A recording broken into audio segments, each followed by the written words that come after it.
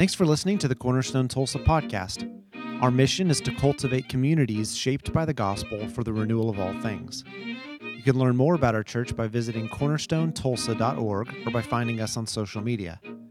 This year, we're spending January through August working through the Sermon on the Mount in Matthew 5 through 7. We gather every Sunday morning at 9:30 and 11 o'clock, and we'd love for you to come and be part of our community.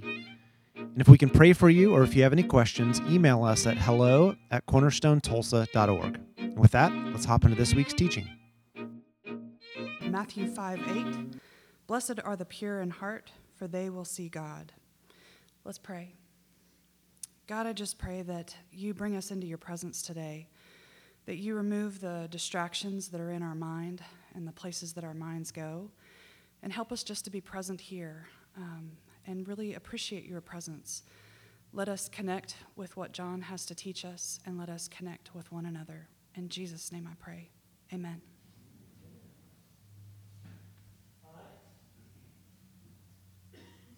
We have this little nursing mother's room back here, which was originally my office. I was alone in that little windowless office for 6 months when we were starting the church. And then it became the place where we count offering, and it also became the place where like the worship team prays together before service. And I don't know if my friend Jen is here, but when we first set up this awkward little divider in there, Jen came in and really calmly goes, "This is a great example of how this building almost works." And I feel so bad for you guys over here. Like another example of how this building almost works. You have the absolute worst seats in the house. I'm so sorry. So if you want to scooch over that direction, you can. Otherwise, I'll text you a picture of what I look like so you can think about it as I preach. I'm really, really grateful you're here. This week we expanded our worship gatherings, our corporate gatherings. We went from one a week, which is what we did for really 2 years. And then 2 weeks ago we went to 3 times a week. And when we were doing once a week, the Thursday lunch hour, there were probably 4 to 6 of us on average. Like Holly said, small but mighty. And I shared with a mentor of mine, like the prayer life of our church is not yet a roaring flame. It's more like a steady candle. He goes, yeah, but a candle can still set a forest on fire.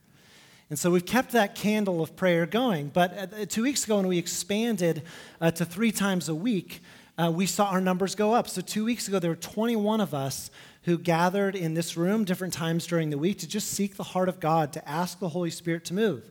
This week, there were 27 of us who got together to pray and just ask God to move. And it's not like there's a magic number that if we hit 50, oh my gosh, God is going to bless us like crazy. But I mean, I would be happy if 50 people came. It's not like that. The thing for us all along since we launched the church has been like this John 15 ethos as a congregation. John 15:5 says, I'm the vine, you're the branches. If you remain in me and I in you, you're going to bear fruit.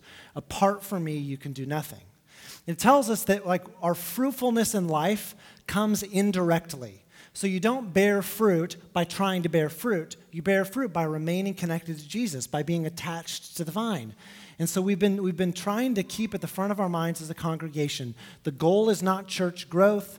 The goal is not try to produce fruit for ourselves. The goal is to remain in Jesus, to be attached to him, to let his life infiltrate our lives. And so I would just invite you. We have 3 different times a week where we've been gathering. Tuesdays and Thursdays are guided prayer. So somebody is here and we're doing live worship and then praying through a theme. And so this week on Tuesday morning, Cheryl Wood led us through praying scripture. We prayed through, I think, Psalm 71 or 73. 73 was really rich. And then Nina led us on Thursday. Especially if you're just learning how to pray, you need some coaching. Come on Tuesday or come on Thursday if you can.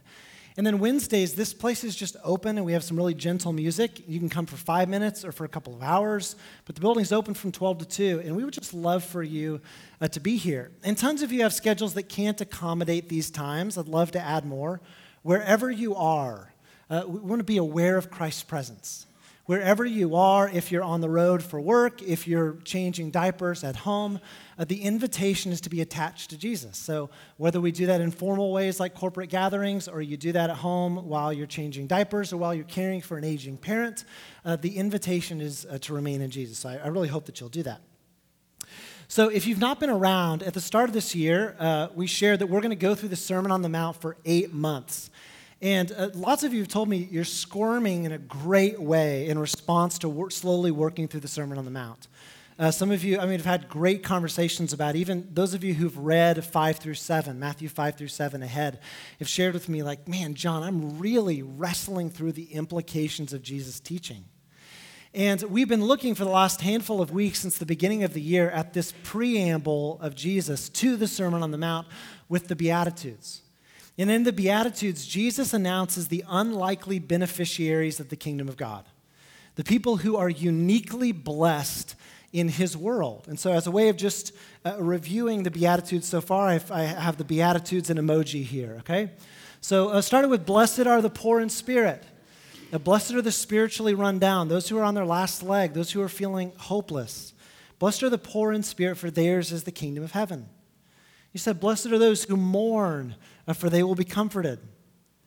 Blessed are the meek. Those who, meek does not mean weak. Meek means those who withhold their strength, who reserve their strength, waiting for God to bear his arm and make everything right. This one was a little tricky. Blessed are those who hunger and thirst for righteousness. I got the saliva really captured it. The smile kind of threw it off a little bit. But those who hunger and thirst for righteousness, they will be filled. And then last week in a sermon that for me was really, really meaningful, we looked at the merciful, for they will be shown mercy. Stanley Hauerwas said, each of the Beatitudes names a gift, but it's not presumed that everyone who's a follower of Jesus will possess each Beatitude. Rather, the gifts named in the Beatitudes suggest that the diversity of these gifts will be present in the community of those who've heard Jesus' call to discipleship.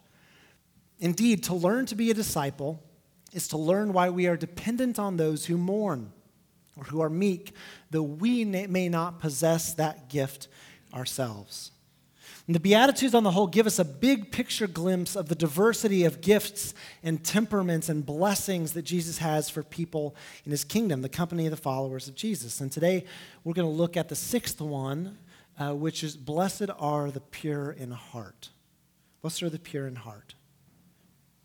I've consulted a lot of scholars that are really great. You've heard me mention Dale Bruner a lot, Stanley Hauerwas, Dallas Willard, a bunch of great people give me insight into the nature of the Beatitudes. And I got some different insights on the nature of the pure in heart.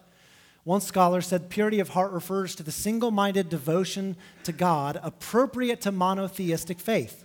Having an undivided heart is the corollary of monotheism and requires that there be something big enough and good enough to merit one's whole devotion, rather than the functional polytheism of parceling oneself out to a number of loyalties.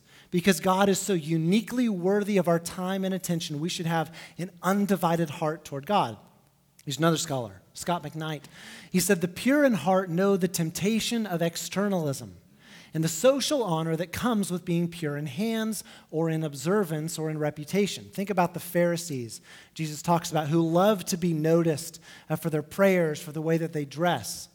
But the pure in heart, by contrast, see God as a person to be loved. So their first priority is God, and this love leads to loving others well. The pure in heart seek God not for the praise of others, but in order to engage with God.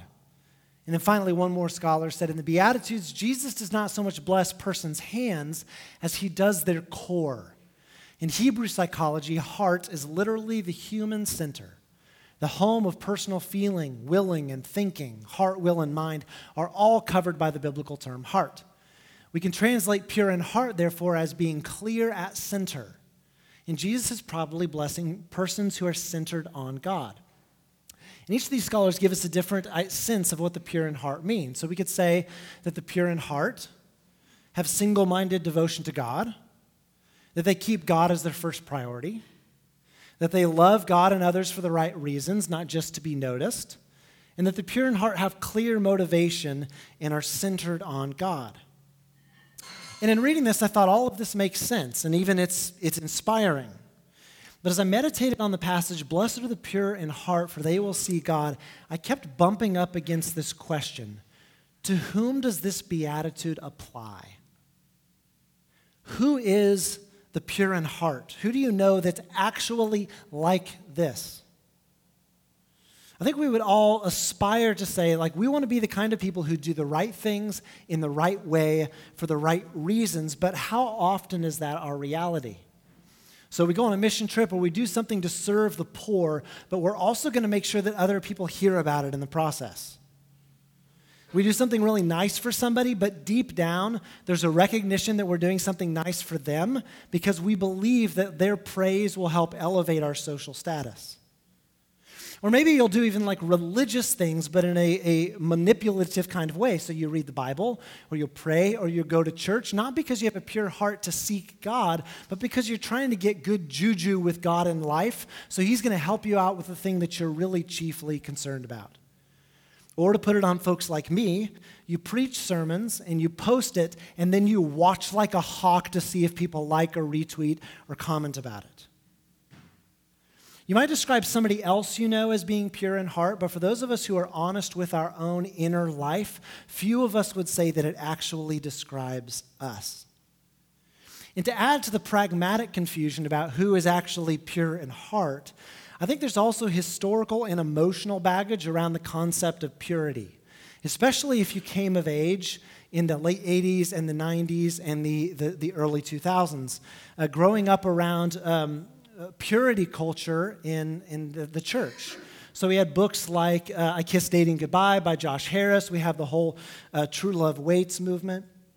Now, I want to be clear, like when Jesus says, blessed are the pure in heart, He's not talking chiefly about sexual purity, though He's certainly not ruling it out. But I want to follow this bunny trail and talk about purity culture for a moment as a way of demonstrating a broader point in our thinking about purity. So if we go back to the origins of the purity culture movement, as a reaction to the sexual licentiousness of the 60s and the 70s and the AIDS epidemic in the 80s, proponents of the purity culture movement wanted to advocate for sexual wisdom. So church leaders and parents really wanted their children to be well and to be wise and to be different. Purity culture is the term often used for the evangelical movement that attempts to promote a biblical view of purity by discouraging dating and promoting virginity before marriage, often through the use of tools such as purity pledges, symbols such as purity rings, and events such as purity balls. How many of you were a part of those in one way or another? Like you hosted these, you can raise your hand, or like you got a True Love Waits ring. A bunch of you are lying to me. You're lying. Okay. Purity pledges are vows taken by teenagers and young adults to abstain from sex before marriage. A prime example is the original pledge from the book True Love Waits, which read, believing that true love waits, I make a commitment to God, myself, my family, those I date, and my future mate to be sexually pure until the day I enter marriage.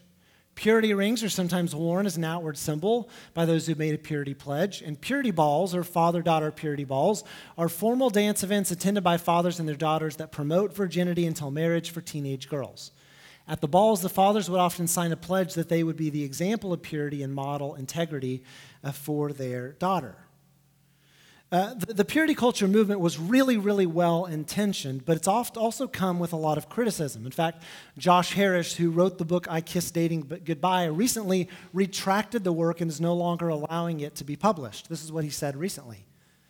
He said, in an effort to set a high standard, my book emphasized practices such as not dating, not kissing before marriage, and concepts like giving your heart away that are not in the Bible.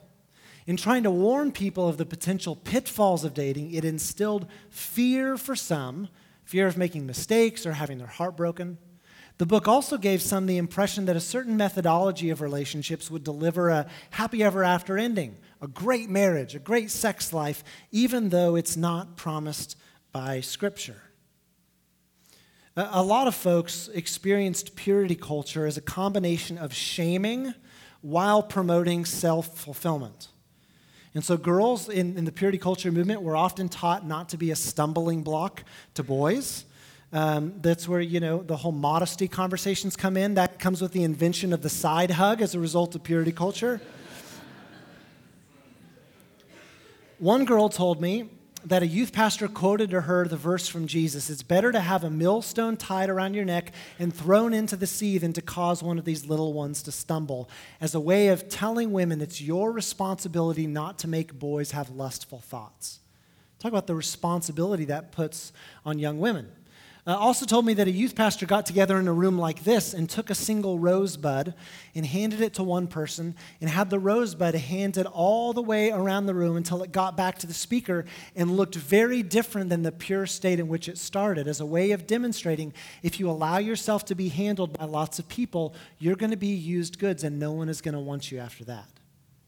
Talk about the burden of shame. In an article by Vice Magazine, a non-Christian magazine, author Linda K. Klein says this. She said, in purity culture, both young men and women are taught that sex before marriage is wrong, something I happen to agree with. But it's teenage girls who end up most affected, Klein finds, because while boys are taught that their minds are a gateway to sin, women are taught that their bodies are. That's much more central. It's much more like core to your identity. After years of being told that they're responsible for not only their own purity, but the purity of the men and boys around them, and of associating sexual desire with depravity and shame, Klein writes, those feelings often haunt women's relationships with their bodies for a lifetime. Here's the point. In an effort to promote sexual wisdom, church leaders and parents who were really well-intentioned in the 90s and the 2000s unintentionally heaped truckloads of shame on young women and men, causing them to scold themselves for any sexual desire or impulse whatsoever that may threaten the possibility of irrevocably taking away their purity, irrevocably stealing or staining their innocence. Rather than teaching teenagers that sexuality was a good thing that God created to be enjoyed within his boundaries, sexuality became a universally naughty thing, a source of shame and self-hatred and obsession. And the consequences of this, the unintended consequences of purity culture, are really great. There are those who grow up in the church and who feel utterly ashamed of every sexual impulse, even if it's within an appropriate context that God designed. There are those people who made poor choices and were so overwhelmed by shame and knew that they couldn't keep themselves from being used goods or used merchandise that they took themselves out of the church altogether because they couldn't bear the shame. And then there are also those kids who grew up in evangelical purity culture churches where they were so ashamed of all sexuality and sexual desires that it even eluded them in marriage, that even in marriage they couldn't enjoy this thing that God had given. Now I'm about to get to my point. Some of you are like, what on earth are you doing? Purity culture seemed to have adopted this really faulty script that's going to give us some insights into the nature of purity as we talk about it in the Beatitudes. Well, here's the faulty script. I hope that you notice it right away. The purity culture movement assumes at the very beginning that we all start pure, that you can choose to stay pure, that you ruin your purity by sexuality outside of marriage, that girls' bodies are inherently a threat to boys' purity, that boys can't control their desires, therefore girls must through modesty, that sexual desire is universally a sin to be ashamed of, and if you stay pure, you'll have a great marriage and a great sex life. If you don't stay pure, you're damaged goods and will ruin your future marriage. This point, which has been unintentionally communicated, has ruined a lot of lives. There's a lot of unwinding and healing that I think the Lord wants to do about that. And then finally, it's on you to keep yourself pure, so don't screw it up. Now, they would never say this directly, but the unintentional lessons have been proven loud and clear over time. The internal logic, especially those first 3 points that you start pure, and if you screw it up, it's on you, have rung loud and clear. And I would guess that there are folks here, you haven't thought about a purity ring in the longest time, or you wouldn't name purity culture as being something that tripped you up. But at the core of your identity, you experience deep shame because this script has been forced on you. And I want you to know that this script is not the gospel of Jesus Christ. So what's a better version? What's a truer version that might give us insight into biblical purity, what Jesus might be getting at when he talks about blessed are the pure in heart? Well, here's a gospel version of it. Gospel script for purity. 1, your first fact is that you are loved by God and created in his image. That your gender is a gift of God, not inherently a threat. That sexuality is a gift of God. Next, we see because of the fall, our sense of identity and our desires become misaligned with God's best for us. Next, because of his love for us, Jesus died on the cross so we can be regarded as righteous and pure in God's sight. It's not on you. You can't pure yourself into reality. 6, by trusting in Jesus and cooperating with the Holy Spirit, God renews and transforms our hearts to help us live in purity. And this might be the best news of all for some of you. When we fail, God does not shame us, but lovingly invites us to put to death the sinful nature and to keep in step with the Spirit. Here's the point that the purity culture movement just failed miserably. When it comes to passing the purity test, all of us are failures. Whether it's sexual purity and staying within the boundaries that God has designed for our flourishing, whether it's spiritual purity and truly loving God with our whole heart and soul and mind and strength and having an unadulterated affection for him, never compromising that, we've all failed in spiritual purity. Whether it's relational purity and being true, being loyal to the significant relationships in your life, whether it's vocational purity, like truly operating out of a mature sense of integrity and complete ethics. When it comes to these purity tests, we all fail. We all blow it. All we like sheep have gone astray, each of us to our own ways. All have sinned and fallen short of the glory of God. As a result of the fall, we all fail the purity test, and we cannot self-generate purity. But while I want to indict the purity culture movement for heaping truckloads of shame on far too many of us, I want to redeem for us the concept of purity as both a gift of God and something that is a reality within our hearts that we're invited to cultivate. It's a gift of God. Giving us the gift of purity is a gift of God through Jesus Christ in a state of heart that God wants us to ask the Holy Spirit to cultivate within us. Great prayer comes from Psalm 51. It's a prayer requesting a pure heart. But it doesn't come from a guy who has one. It comes from David just on the heels of his adultery with Bathsheba and murdering Bathsheba's husband Uriah. It's a guy who is impure, asking God to give him this gift and to cultivate a pure heart within him. David prayed, "Have mercy on me, O God, according to your unfailing love.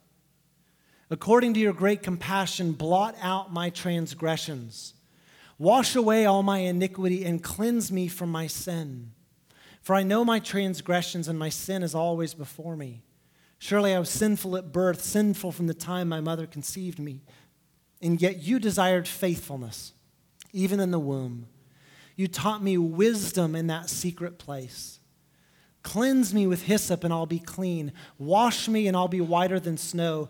Create in me a pure heart, O God, and renew a steadfast spirit within me." Now pay attention to the verbiage here. Pay attention to the words in yellow. David prays, "Have mercy, blot out, wash away, cleanse me, wash me, create in me, renew in me."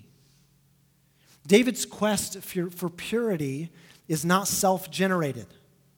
David knows his own guilt. He knows his own impurity, his screw-ups, his failures, his proclivities. He says, "My sin is always before me." Some of you came to church today and you're like, when you get reoriented into thinking about the God space, you start thinking about the stupid things you've done this week that make you unworthy to be here. That's how you feel. Some of you, you know what it's like to have your sin always before you. Maybe other people have forgiven, but the script that you adopted was that God forgives, but he never forgets. And sometime he's going to throw it back in your face and shame you. Some of you know what it's like to have your sin always before you. And so David goes on, because his sin is always before him, he goes on to ask God to mercifully wash him, to cleanse him, to do what he cannot. And in this quest for purity, we see in contrast to the purity culture movement, it's not something that we can will into perpetual reality as if we stay pure and if we're just good enough, we can stay that way forever. There's a recognition that we need divine assistance. David is utterly reliant on the work of God.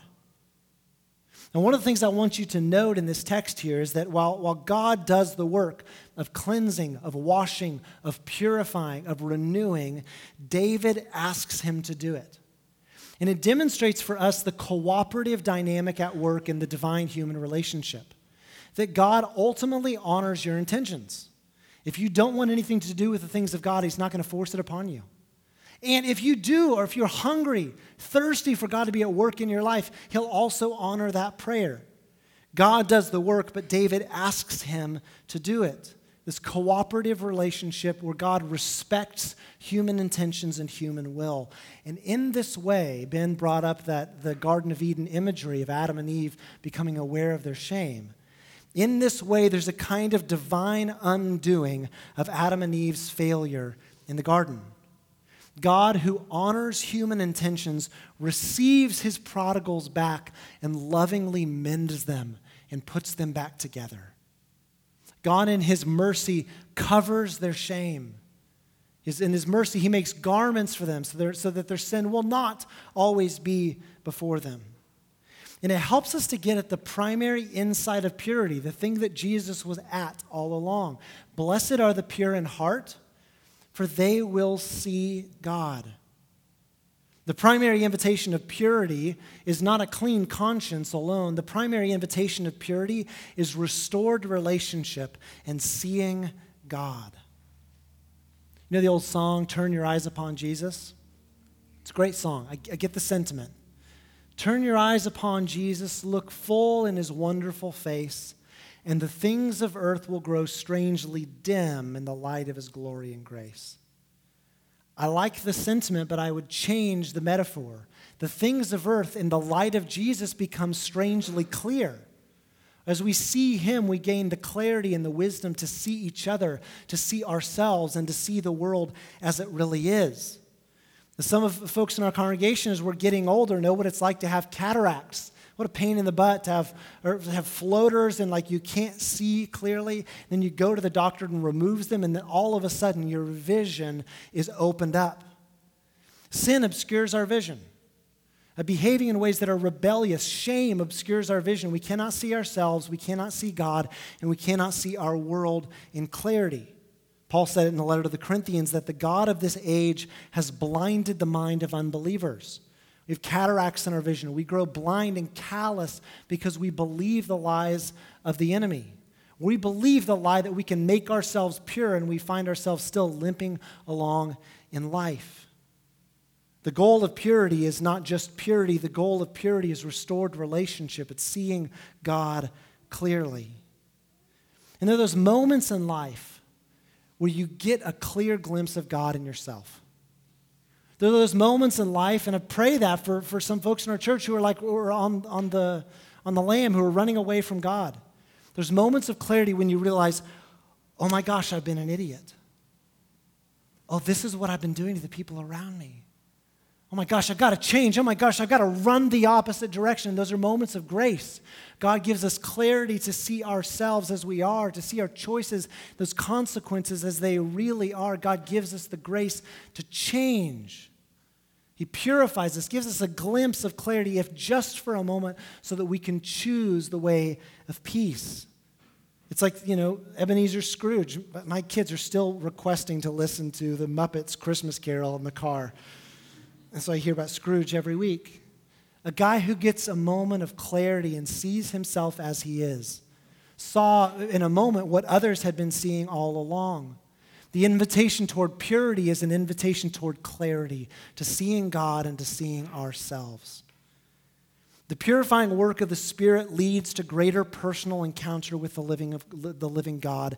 And this work of purity is something that we can ask for, and it's something that we can encourage. It's not something that we can strong-hand into reality on our own. The purifying work of the Holy Spirit is something that we can ask for and something that we can encourage, which has profound personal implications for us. And in just a moment, we have this sweet, sweet space where we're going to prepare to receive Holy Communion. Music's going to be playing. You're not looking at your phone. Your children are not currently bothering you. Like, you're not going to get your phone out and look at text messages right now.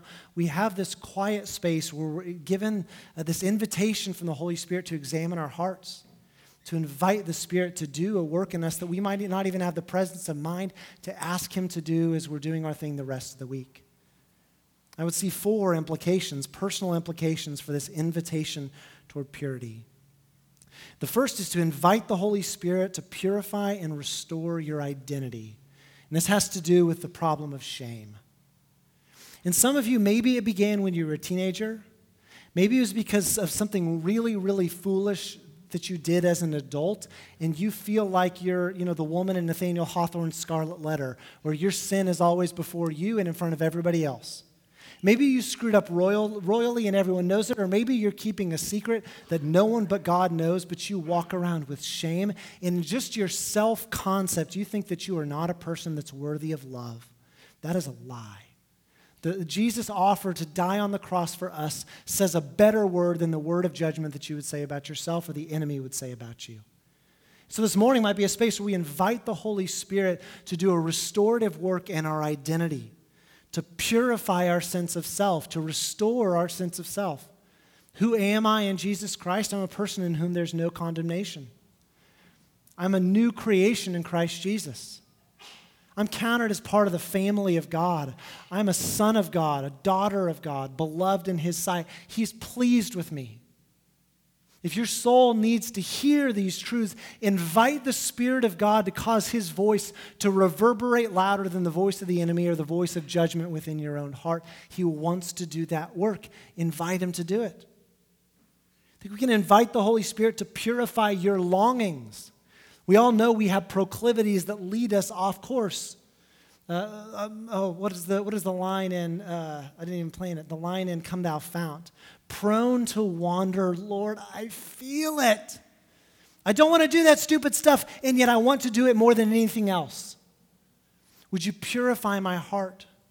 Would you right my intentions? Would you change the longings of my heart and help them to come under the lordship of Jesus Christ? Invite the Holy Spirit to restore your identity. Invite the Holy Spirit to purify your longings. And then, I think this is the great payoff of Jesus' beatitude, invite the Holy Spirit to help you to see God. To see God. This leads us to encounter. And then I think the important thing in all of this is to cooperate with whatever the Holy Spirit tells you to do. David initiated the work, but this initiation of the work of the Spirit always assumes cooperation, that God's going to invite us to do something in the process. I've cited recently Jesus' other teaching, if you're offering your gift at the altar and they remember that your brother or sister has something against you, go and talk to him. Do your best to reconcile, to rectify it. God invites us to do stuff. This is meant to be a team relationship, a relationship of collaboration and cooperation.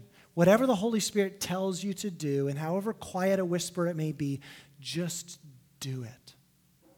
The Holy Spirit wants to do a liberating work in the hearts of many of us in this room who for too long have lived with shame at the core of your identity and shame about the nature of your longings, and the Holy Spirit of God wants to restore and purify you.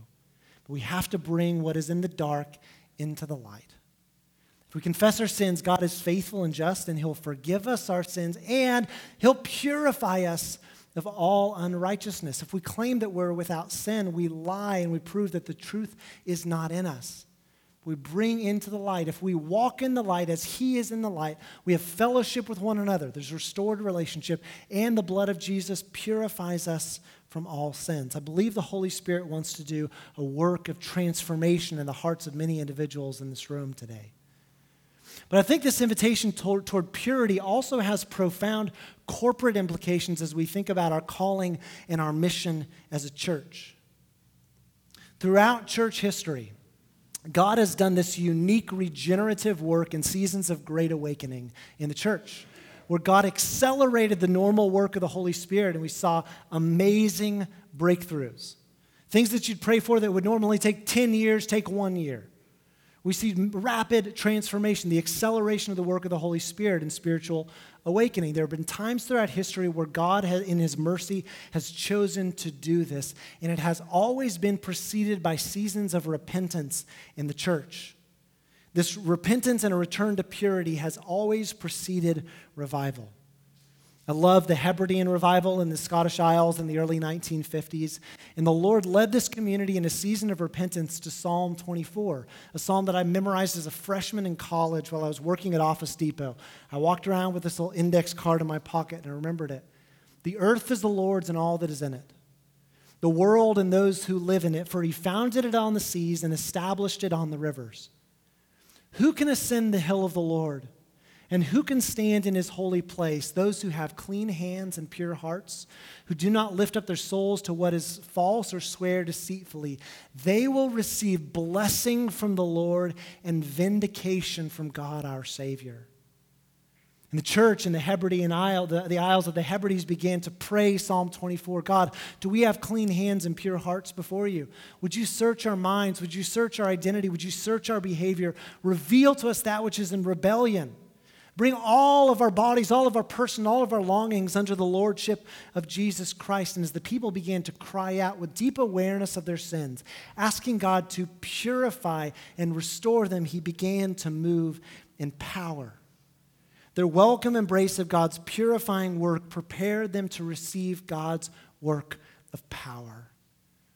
And I want to admonish and encourage all of us today to welcome the purifying work of the Holy Spirit in our lives, to speak those words of blessing and truth over you in your core identity where you feel yourselves to be just used goods or dirty or unworthy of love. Invite the Spirit of God to speak a word of truth to the core of who you are, that he loves you and you are worthy of love. To invite the Spirit of God to reroute your longings that are misguided and to bring you into alignment with the Lordship of Jesus Christ. And challenge each of us to welcome the Holy Spirit and to pay attention to those little nods, those little prods where he says, do this, and we want to have the courage to follow. We want to be the kind of individuals and the kind of church who can be trusted with the awakening and the purifying work of the Holy Spirit. And it begins in this invitation toward purity. Not something we can muster on our own, but a collaborative effort with the Spirit of God, inviting him to purify us from the inside out and giving us the courage to follow him on the outside. If there's an ounce of faith within you that desires to be free of that shame, to be rerouted from the course towards your own destruction, the Spirit of God is here and he will hear your prayer. Voice it. Invite him to do this work and it will bring him deep joy. Let's pray together. And if you're serving communion, I'd invite you to come too. If you're here and in just the core of your identity, you have believed a load of nonsense about who you are, I tell you in the name of Jesus Christ, you are loved. If you are in Jesus Christ, you're a new creation. The old is gone, the new has come. Jesus does not want to rub your face in your sin. You are not used goods. You are not unworthy of love. He proved his love for us in this. While we were at our worst, he died for us. So you tell your soul the truth. And if you've never entrusted yourself to Jesus Christ, you're aware of your sin, you're aware of your impurity, I invite you just to confess your need of him and receive his gift of dignity and mercy and forgiveness and purification. If you're struggling today with desires that are leading you off course, invite the Spirit of God to reroute those, to transform you. For those of you who are hungering and thirsting for more of God, say, Lord Jesus, I entrust my purity to you. Would you open up my eyes and help me to see more of you? Maybe today would be a day for many of us where we draw a line in the sand. We say enough is enough with this old way of living. With the help of the Holy Spirit, I'm going to put to death whatever belongs to the sinful nature and stand into my dignity as an image bearer and a son and a daughter of God. The Spirit will do this work in you. Will you invite it? Thank you, Lord, that you're here with us. I pray that you pour out your Spirit on us as we gather around the table. Accompany this bread and juice to make it be for us something so much more than that. May it be the life of God entering our life and changing us from the inside out. All this we pray in the name of the Father, and the Son, and the Holy Spirit.